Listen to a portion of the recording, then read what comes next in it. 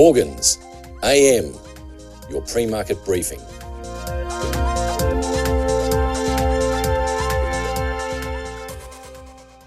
US equity markets advanced, extending their rally in the final hour of the session ahead of the release of key inflation figures tonight.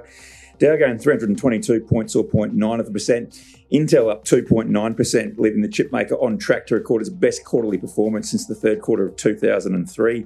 Broader S&P 500 up just over 1%, rebounding from its worst session since September a day earlier.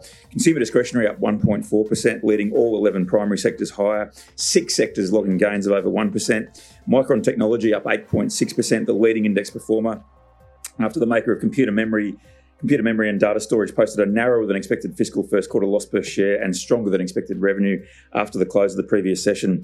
Nasdaq rallied 1.3%, Apple dipping 0.1%, the only member of the so-called Magnificent Seven of mega-cap technology stocks to decline. That was after the International Trade Commission rejected the company's bid to get around a late October order revolving around the technology used in the blood oxygen measurement feature on the Series 9 and Ultra 2 versions of its internet-connected watch.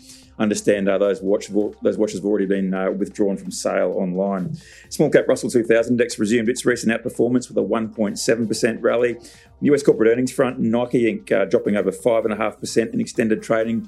Company unveiled plans to cut costs by approximately $2 billion over the next 3 years, as it warned about a softer revenue outlook for the second half of the year.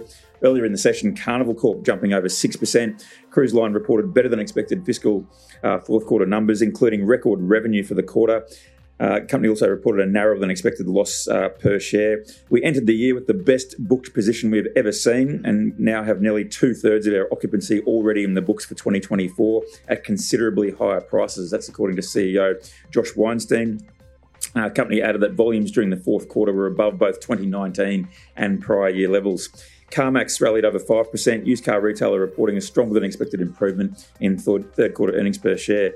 On the US economic data front, final reading of the gross domestic product growth rate for the third quarter was downwardly revised to 4.9% from 5.2%.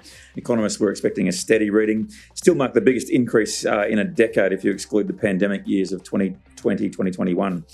Elsewhere, Conference Board's leading index fell for a 20th month in a row, down 0.5% in November. That was in line with economists' forecasts. The only indicator of the 10 gauges that make up the index that was positive was stocks, in light of the recent rally we've seen on equity markets. Philadelphia Fed Manufacturing Index falling to negative 10.5 in December from negative 5.9 in November. That was weaker than the negative 4 reading expected by economists. Also marked the 17th negative reading in the past 19 months. However, the measure of a 6-month business outlook rose to 12.1 from a negative reading of minus 2.1 in November. Personal income and spending figures, including the core personal consumption expenditures price index, which of course is the Fed's preferred measure of inflation, for November, headlines the economic calendar in the US tonight. Also have durable goods orders for November, final reading of building permits for November, new home sales for November, and the final reading of the University of Michigan Consumer Sentiment Survey for December.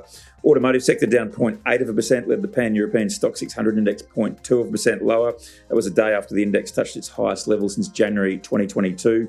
Germany's DAX down 0.3%. Commerzbank, however, climbed 1.6%. That was after the German lender received approval from the European Central Bank for its share buyback program. Notable underperformer was Delivery Hero, food delivery group, tumbling 10.9%. France's CAC easing 0.2%. London's FTSE 100 down 0.3%, pulling back from a 3-month high a day earlier. Vodafone Group, however, gained 2.25%. They followed a report that Swisscom is weighing a possible offer for the telecom operator's Italian business next year. Elsewhere on the M&A front, UK-listed Harbour Energy soared over 21% after agreeing an $11.2 billion deal to buy a portfolio of assets from German energy group Wintershall. Base metals mostly firmer. Copper up 0.3% to $8,606 per tonne, or just over $3.90 a pound. Nickel added 0.4%. Aluminium up 0.3%. However, zinc was down 0.6%. Copper is the only metal on track to end the year in positive territory, thanks to a late rally, which is seemingly still building some momentum. Nickel has fallen about 45% since the start of the year, so it's the standout underperformer on the base metals complex as supply grows even faster on the back of an Indonesian product surge. Benchmark spot iron ore rallied $3.35 or 2.5% to $137.35 a metric tonne. Gold futures edged 0.2% higher to $2,051.30 an ounce. Benchmark oil prices retreating for the first time in 4 sessions. That followed news reports that Angola announced plans to exit OPEC after being required to lower its production quota in a contentious meeting earlier this month. That saw WTI down 33 cents to 73.89 a barrel. Did touch an intra-session low of 72.44 a barrel. Brent down 31 cents to 79.39 a barrel. On bond markets, 10-year Treasury yields rising 1.7 basis points to 3.89%. 2-year note yield, however, down 2 basis points to 4.35%. Aussie dollar firmer buying 68 US cents. Housing and private sector credit figures for November headline the local economic calendar today. This is general advice only, and we have not considered your needs or objectives.